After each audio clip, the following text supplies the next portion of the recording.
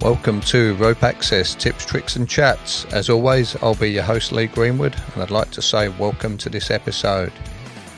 This week we're going to have a bit of a chat about the kit that I run and what's changed on it in the year of 2021.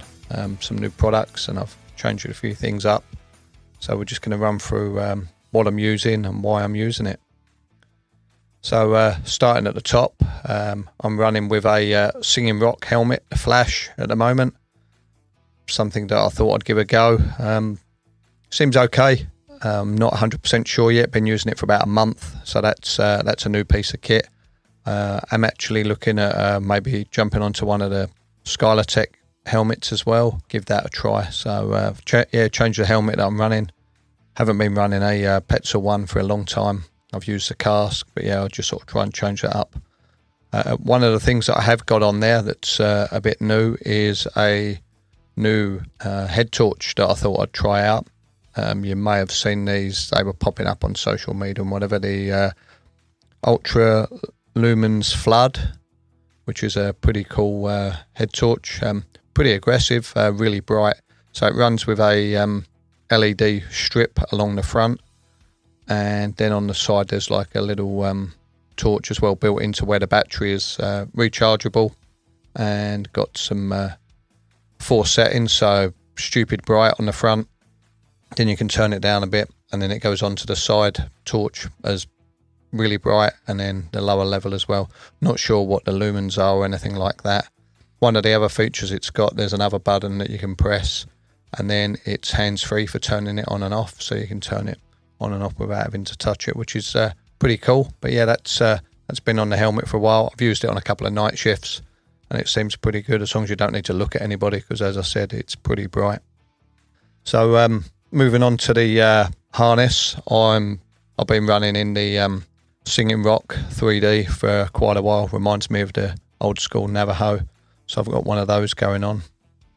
But on the front of it at the Ventral D, I've added a Kong product that they had with some of their harnesses. So I've been able to add an extra D in there to put my descender on, and then work with my cow's tail configurations. So I've got this extra D on the front of it. That's the only sort of change that I've done to that harness.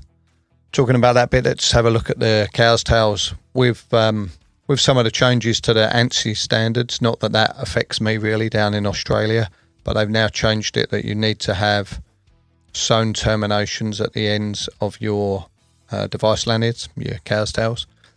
I've been running around, so I put this on at the start of the year, a Kong sewn lanyard, but I've managed to get hold of one that's a couple of meters long, so I think it's just over 2 meters long.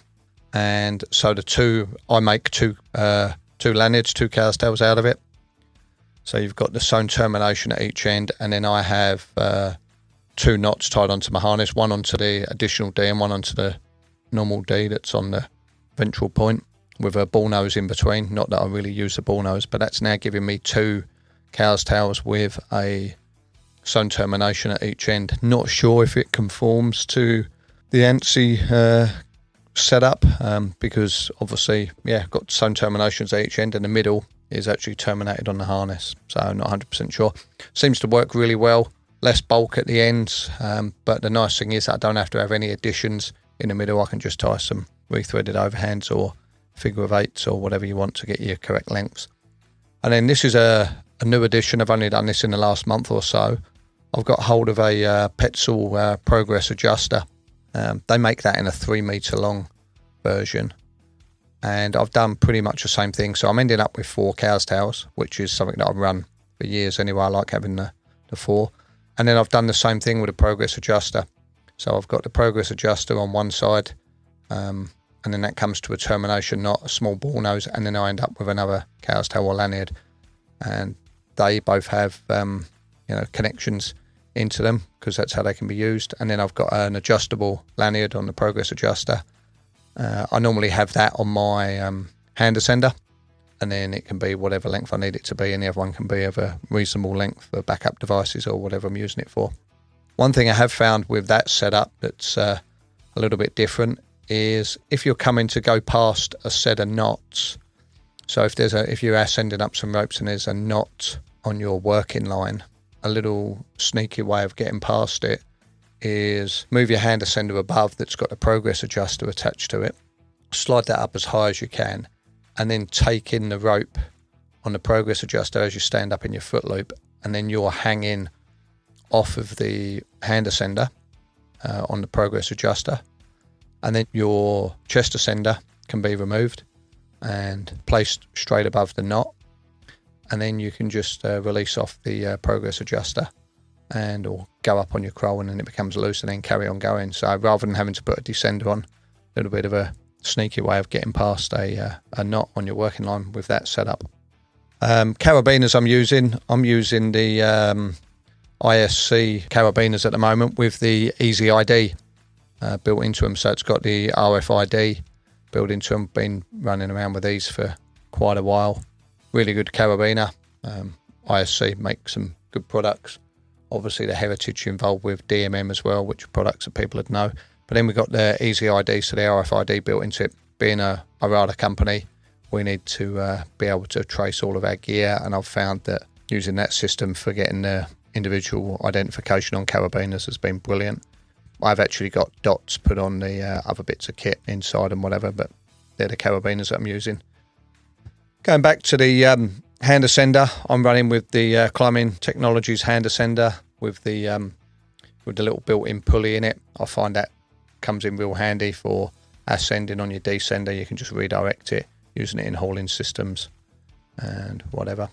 And then attached onto that, I've got a Singing Rock Footer XP, which is a Singing Rock foot loop, basically, made up of pretty much some accessory cord with a decent tape step at the end, but it's adjustable. Got a really funky system for adjusting it up and down.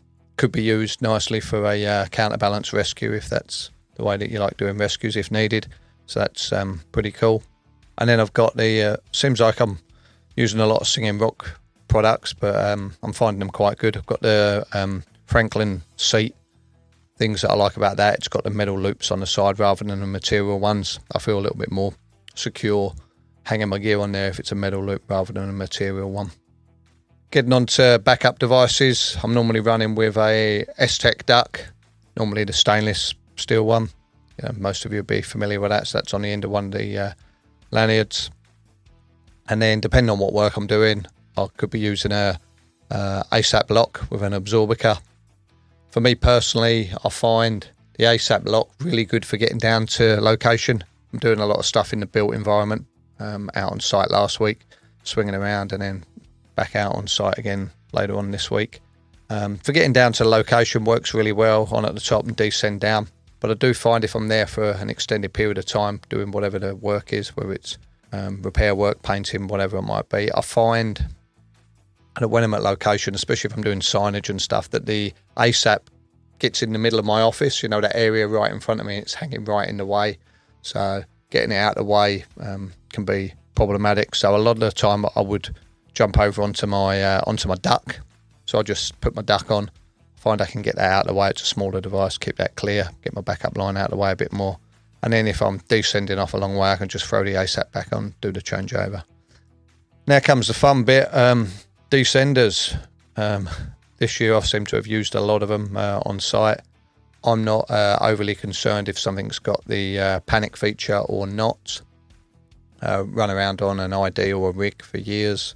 Quite happy to use either, whichever comes out of the box. Moved over to the Sirius from Skylar Tech. That was pretty good, had the panic feature. And then recently the Spark has come along without the panic feature. I'm quite liking that. As I've mentioned in previous episodes, can work a lot like a rig, but all metal, loads the other way, doesn't put the twist in the rope, so they're pretty cool. And I've also been running around with a Harkin clutch as well. That seems to work quite well, especially for ascending with the hand ascender, the CT hand ascender with the pulley built into it. That works real well for ascending. If I'm doing a lot of up and down work, I'll be on the clutch, but last couple of weeks I've been running around on the Spark. And then other bits of kit that I have with me, a pulley.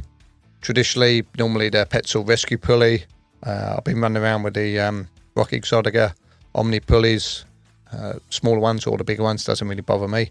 And the spin one from Petzl, that's a new product, similar to the Rock Exotica pulley. I find it a little bit easier to open one-handed, so that's quite cool as well.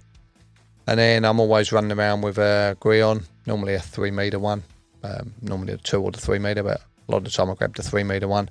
And I'd use that in conjunction with the pulley for doing rescues or hanging drills and things like that, whatever I might need to hang in place. And attached onto that, there's normally a really awesome rope grab, the Petzl Shunt. Yep, I've still got a big box of those, so I'll put one of those on there. Works really well for setting up on location if needed or undertaking a rescue if required. One of the big things that I always make sure I've got in my bag, especially if I get a phone call from a company that want me to come out and help on a project, rope protection, edge management seems to be the biggest issue. The guys from Rope's Edge, Dirk over there, I've normally run him with a couple of his Edge 90s. As I say, I'm working in the built environment a lot, so there's a lot of 90-degree edges at the top, and those things are absolutely awesome. For pulling your ropes up at the end of the day, they work really well. There's also a local company in Sydney making some edge rollers, so if I know I'm going to be on a 90-degree edge, I'll get some edge rollers as well to have them over there. Normally under those edge rollers, I'm putting some sort of canvas protection as well, just to more protecting the building than anything, but getting that double protection. Running a lot with the DMM range, the ProPad Plus, which has got your multiple layers of material and some pretty hard material inside. And then you've got the K-Pro, which is a Kevlar lined rope protectors, so I've normally got a few of those in the bag as well. Talking about the bag, been running with it for years. I've got a load of them. The Black Diamond Stubby, I'm a big fan of rucksack style for my kit. I find I can fit all of this stuff nicely into one of those. Maybe I'll have to go up to the Touchstone, but I'm finding I can get my gear in there. If I'm having to park away from where the job is, I can just throw that on my back and away I go. I may have the Touchstone if I've got ropes. We're not really looking at that though. So that's my sort of preferred bag. Nice thing about it is you can hang it on the ropes with you if you need to take stuff down with you. Works real well. And then other stuff that I've got, I'm normally running some sort of pretty standard fingerless gloves. If I'm holding ropes up and whatever, I find I still, I'm not working in the heavy industry, so having fingerless gloves isn't a problem. But yeah, protecting those palms when I'm pulling the ropes up and stuff like that works really well. At the moment, my multi-tool of choice is the Gerber suspension. Pretty cheap entry with one of those. Doesn't matter if it gets lost. I seem to get through a few of them, but I have managed to find a way of not losing them when people ask you to borrow it. I've got it attached to the Gerber Defender, which is a retractable lanyard. So I've got that on my harness with the suspension in a pouch, and I've got it built into a lanyard. I've actually got 2 Gerber Defenders on my harness. The other one will have my phone attached to it, so I've got that in pouches, whichever particular pouch I'm running at the time, which has been changing a lot, so looks like I'll be doing an episode on those. That's pretty much the gear that I've got. Things that change quite regularly, as I say, the helmet, I'm running with the Flash at the moment from Singing Rock. The nice thing is the descender, been changing quite a lot in the last year or so, with the clutch coming out, the Sirius, the Spark. Thinking I might move over to the replace the Grillon with a Skylartech, the lorry version of that. Give that a go as well, so that's going to be changing.